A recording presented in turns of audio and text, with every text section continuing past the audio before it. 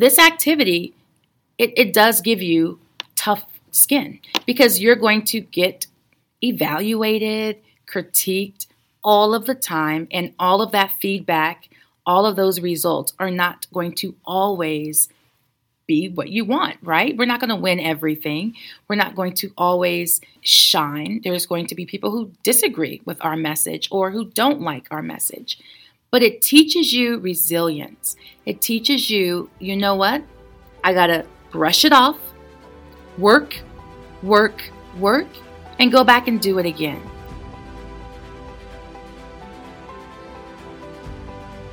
Welcome back to The Stage, the official performing arts podcast of the NFHS. I'm your host, Ken Burke, and our guest star today is Jamelle Brown.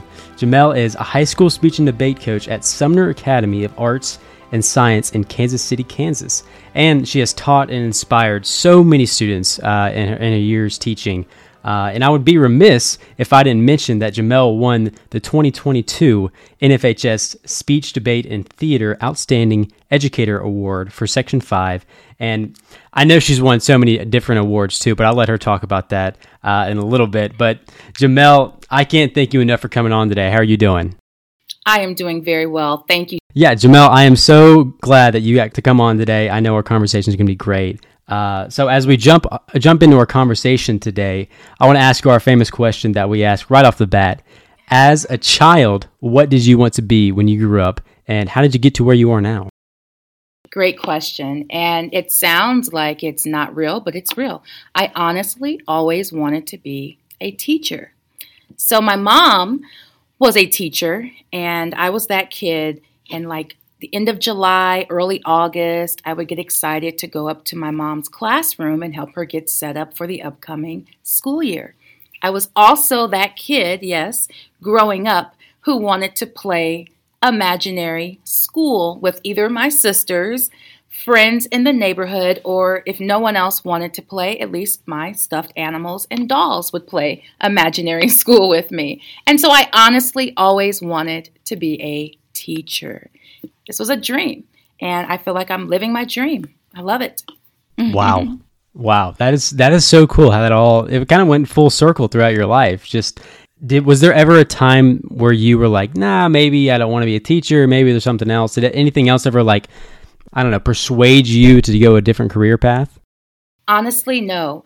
I always thought, if I'm not teaching or if I don't become a teacher, what would I do? And so I really enjoyed theater and performing. So I was like, oh, well, maybe I'll become a professional actress. But, I really wanted to teach. And so this has always been my honest dream.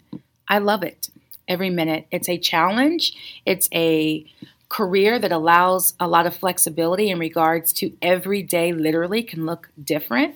And so I am always surprised. I am always ready for the next challenge. I love it. I absolutely love it. Who inspired you to become a teacher? I know you already or always had that. You always wanted to be a teacher, but was it your mom being a teacher? Because I know you just mentioned that. Was it who were some motivating factors in that? My mom, yes, played a major role in that. But I had 3 amazing women who completely molded me and allowed me to fall in love with not just teaching, but the subject matters that I teach. When I went into high school, I had 3 amazing women. Miss Bond, who was my forensics coach, the late Diane McClure, who was my debate coach, and then Judith Jones, also known as Mama Jones, who was my theater director and theater teacher. And all 3 of those amazing women really showed me what good teaching looks like. They also showed me how this subject matter, the subject matter of teaching all 3 of those subjects, can really allow a student to find their voice. And I found my voice literally in their 3 classrooms. And so I always tell people they were my true inspiration, along with my mother, of course. How did you get your siblings to play school? Because I know, I'm sure after the 1000th time, they were just like, no, not today, Jamelle. Come on. What are you? So true. They got, tired of it pretty quick, and it was old for them. My little sister would not ever cooperate. Of course, the little sister, and my older sister, she didn't want to have anything to do with it. And so I had to call upon some of my friends to, at least entertain me for a little while by letting me make handmade worksheets and line you all up. I got really creative with it, and I would ride my bike around the neighborhood, pretending like I was picking up students first on my imaginary bus, make it back home, and blah, we're now at school. And so it was a lot of fun. I would also do plays for my family around the holidays, and I remember making programs and making everyone come and sit down and watch whatever production I was trying to put on. And so I fell in love with not only teaching, but also like the performing arts before I even knew what it was. And as a preschooler, I was pretending like I was putting on plays and giving speeches. It really, honestly, was my calling to do what I do today. That is the truth. I'm sure working with, different children, when you were a child and your siblings, it taught you a lot about the fine line between being strict and having fun, because you wanted them to have fun, to stick around. How do you, as an educator, balance these things and make sure that your courses that you teach are both educational but yet enjoyable? Because they're both really important when you're trying to educate and be an educator. Very true, very true. And so, I teach all elective classes, and I always have to remember, this is an option for kids to be here. And sometimes, of course, they're just kind of dropped into my class by, accident, or this is the only class that was available for their schedule. And so I really try to allow every day in class to be enjoyable. But you're right, they need to learn. And I have, standards that I have to follow in regards to the curriculum. And so I always try to make it connectable. And even if, I have a student, for example, in one of my debate classes, they may not take debate ever again. They may just get their requirements done, go to their competitions. But at the end of the semester, I want them to see personal growth. I want them to say, okay, I now feel more confident getting in front of an audience and expressing a viewpoint. Or I now feel a little bit more organized when I am trying to ask for something. Whatever that little carrot is, I hope that they gain something. And yes, it's about having fun, but also learning and making it very connectable to their real life and to whatever their future looks like. And so that's a balance that I truly try to balance as far as having fun. And then also I want you to learn and I want you to grow. I want you to become a better, whatever that may be, a better speaker, a better leader, a better collaborator, whatever that skill set that you personally want to improve. I hope that happens when I have you in class. How do you encourage, and why do you encourage people to participate in speech and debate? Because I know, like you just said, it's an elective course. How do you recruit people to the speech and debate team and in your classes? Well, here at my high school, speech and debate is kind of a big deal, or at least we believe it is, right? We believe it is. And so we have not just a competitive nature about the team, but also an opportunity for relationships, very positive relationships to form. And, the leaders of the team, the students who are, I call them the leadership board, it's all about not just the medal. We're not just chasing the medal or chasing the trophy. It's also about that relationship building. And so we try to make it fun, try to do different team bonding activities, try to allow students to see, public speaking is, for some people, they believe it's a soft skill. I think it's a hard skill. I think in order to, excel in whatever your future may look like, if that's, you want to be an attorney, if you want to be a teacher, if you want to be a doctor, if you want to be a mechanic, whatever your future career is, the ability to express yourself is a skill set that goes across the board. Those communication skills are very vital to whatever your future is. And think about other classes that you're taking. The ability to flow during a debate round, that's also good note-taking in another course. Or the ability to look at your evidence and analyze what's like true facts versus someone's opinion. That's a skill set that is transferable in any other subject matter. And so I really try to allow students to see these are skills that you can take and move around in different areas. And of course, yes, I also want you to have fun and grow, but I also want you to see these are transferable skills. So as we talk about speech and debate and how important it is to be involved, and I'm with you, I think it is a very, very crucial part of the education of a student, because if you get in the workforce, and I know I've said it on this podcast before, if you get in the workforce and you don't know how to communicate with people or get in front of your team and do a sales pitch, you're not going to really achieve a lot.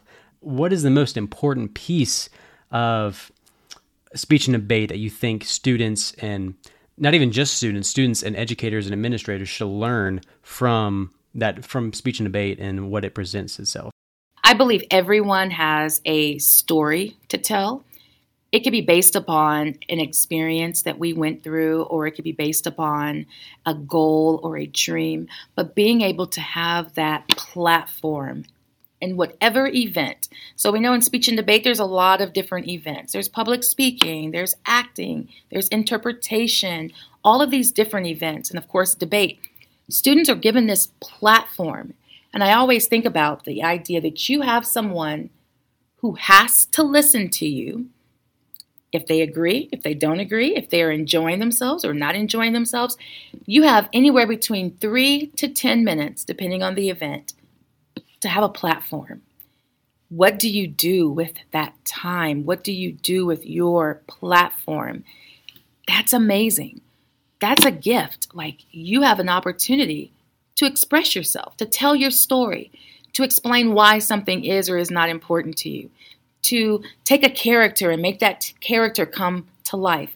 And so that opportunity allows students to utilize their God-given voice to express themselves. And I think that's the same thing that an athlete does. That's their platform on a field, on a court. Our platform happens to be in a competition round, in a classroom somewhere across the country every Friday and Saturday. But that opportunity to have someone listen to you, that's powerful. And outside of speech and debate, unless you are in a field that allows you to have that opportunity, that's very unique. And I think that's awesome. It's an awesome opportunity for kids. What was your favorite event when you were on a speech and debate team, and then now as a teacher teaching it? Is it the same or is that different? You know what? I think it might be kind of the same. So I started competing in high school, and dramatic interpretation was always my favorite event. I also loved oration, and I love all of the events, of course, and I also love policy debate. But I have to go with dramatic interpretation. And I think as a coach, I still love coaching dramatic interpretation. I love coaching all the events, but we all have our faves. So I have to go with DI, dramatic interpretation. It's that ability to take a story, to take a character, sometimes multiple characters, and make these people come to life. I think that's so great. I love it. Love it. Love it. Yeah. I know watching them is, I was never on the speech and debate team in high school, but I know watching it looks like a blast. It looks so fun. And yeah, dramatic interpret is one of my favorites too, to watch. But while doing research on you, actually, I found that you're involved in the NSDA's Black Coaches Caucus and Women's Coaches Caucus. What is the most beneficial part of being a part of those groups? I love being a part of both of those groups. I, for the last couple of years, have been the chair for the Women's Coaches Caucus with a great friend of mine from Missouri, Kim Linger. And it's an opportunity, both caucuses, to network with other coaches who have similar identities or similar, needs. And sometimes we don't have that platform within our local districts or within our local, communities with other fellow coaches. And a lot of us, we're it in our school. So I am my department, at my high school. And then as far as the Black Coaches Caucus goes, I am kind of it in regards to being an African-American coach in this part of the state. For quite a while, I was the only one in my state. Now I have a great friend who is also coaching, but kind of on the other side of the state. So I don't get to see him very often. So having that networking opportunity is powerful. And for the Women's Coaches Caucus, we have concerns, we have issues that maybe we don't always feel comfortable discussing in other venues. And so it's really about the networking.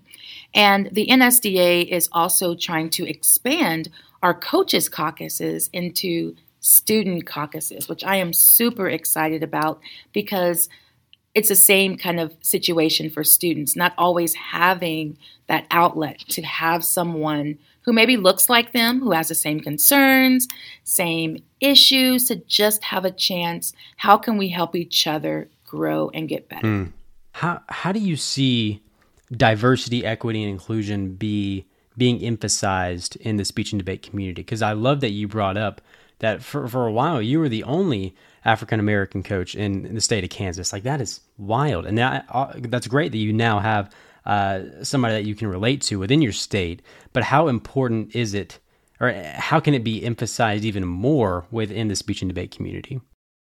Excellent question. I love how DEI, diversity, equity, and inclusion, has become a really important issue. And we don't want it just to become a talking point or, here today, gone tomorrow. I also serve here at my high school. I co-facilitate our DEI council. And I believe it's all about making sure all of those voices are heard and acknowledged and celebrated. It's also about the celebration of diversity. And this activity, I think, is a perfect example of how we can take different voices, different individuals from different backgrounds, different identities, and how do we learn from each other? How do we not make some mistakes that have been made in the past? How do we grow? How do we see all of the diversity that we have in our country as a beautiful thing? For too long, we've heard too many negative, things being said about this group or that group, or we use it as a political way to, put people down instead of celebrating our differences. I think it's all about the celebration and acknowledgement. You know what? I can learn from you. You can learn from me. It's a growth thing. It's a beautiful thing. I think that's what makes us who we are.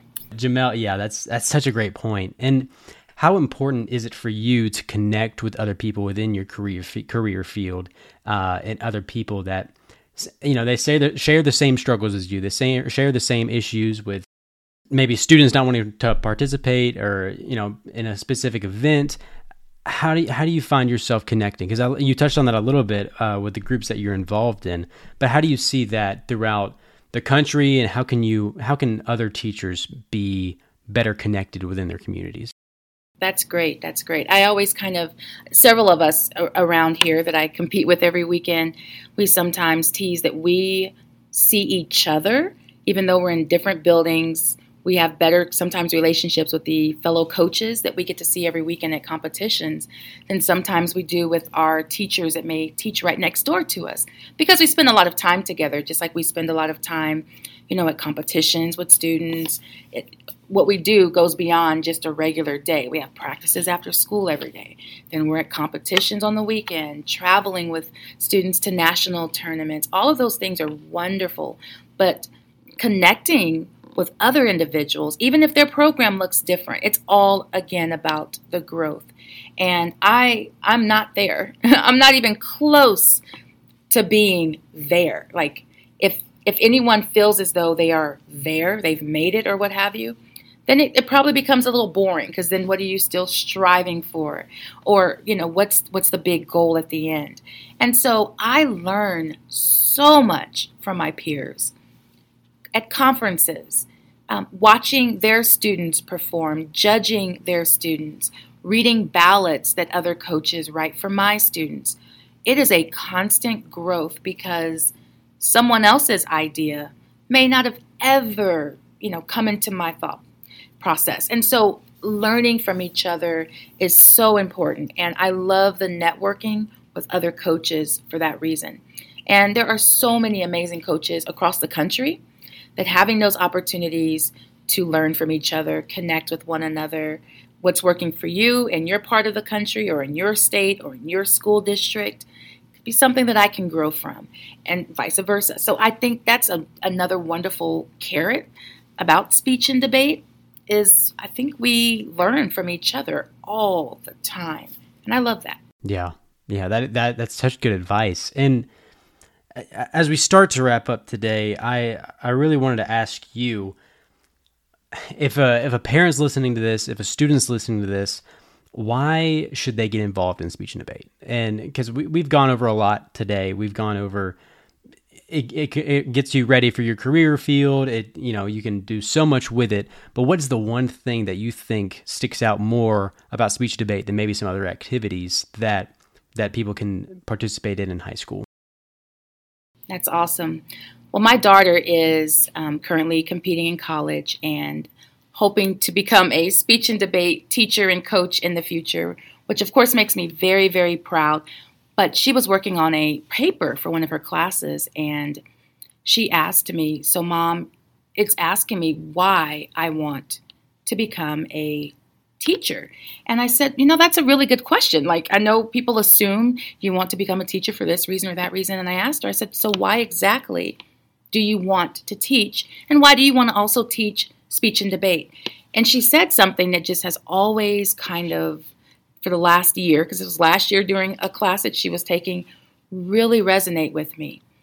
It's all about your own journey, right, in life and your decisions that you get to make. And this activity, it does give you tough, skin, because you're going to get evaluated, critiqued all of the time, and all of that feedback, all of those results are not going to always be what you want, right? We're not going to win everything. We're not going to always, shine. There's going to be people who disagree with our message or who don't like our message. But it teaches you resilience. It teaches you, you know what? I got to brush it off, work,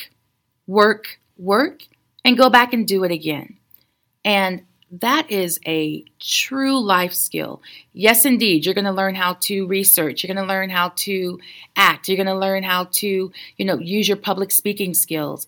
But the ability, oh my gosh, you mean I have to go back in there and do it again, even though last week they didn't like it or the round that I just came out of was a flop? I got to go do it again. You have to go do it again. And boy, if that doesn't teach you stamina, resilience, the power of, you know what? You have a message that you need to share, despite how it's sometimes taken. That's a life skill that I live by, and I think is a powerful one. Yeah, that is powerful. Holy cow. Last question I had for you today. What was your favorite activity in high school? And I'm probably already know this, but how formative was that for you now? Because as a speech and debate coach, was there another activity that you liked more than speech and debate in high school? I loved speech and debate in high school. I really, really did. But I also loved theater, and it was theater that allowed me to get through college. I was on a theater scholarship and was able to do lots and lots of productions in both high school and college. And so what do I like better, theater or speech and debate? That's like asking, a parent, which child do you like better? But all three of those activities really molded who I am and allowed me to, kind of grow and mature and figure out who I wanted to be. And I know it sounds like a cliche, but find my voice. And so those were my three, and I live by that. Like competitive speech and debate and theater really molded who I am. And so I'm always thrilled, and I love and always excited to work with kids who enjoy those events as well. I'll work with any kid, of course, but special place in my heart for those three things. Jamelle, I know you have such a busy schedule as a teacher and a coach, so it really does mean a lot that you join me today. Any last thoughts before we wrap up today? Thank you so much for having me. I love that you are talking to people about this activity, because this activity is so important for so many people. And so I appreciate you and thank you for asking me to be here. And you know what? For all those folks listening out there, if you possibly have a student yourself or a child, or you are thinking about why would I want to get involved in speech and debate, I really hope that you look into it and think about it and think about how this activity can really help shape your future, whatever that future may look like. So thank you. I appreciate your time. Absolutely. That was great word, Jamelle. Well, for the listeners out there, as always, please remember to leave a rating and review on the podcast. It really helps us out. And to share it, even if you share it with one teacher, one coach, one administrator, or student, it will go such a long way for us. Thank you so much for listening, and I hope to catch you next time on the stage.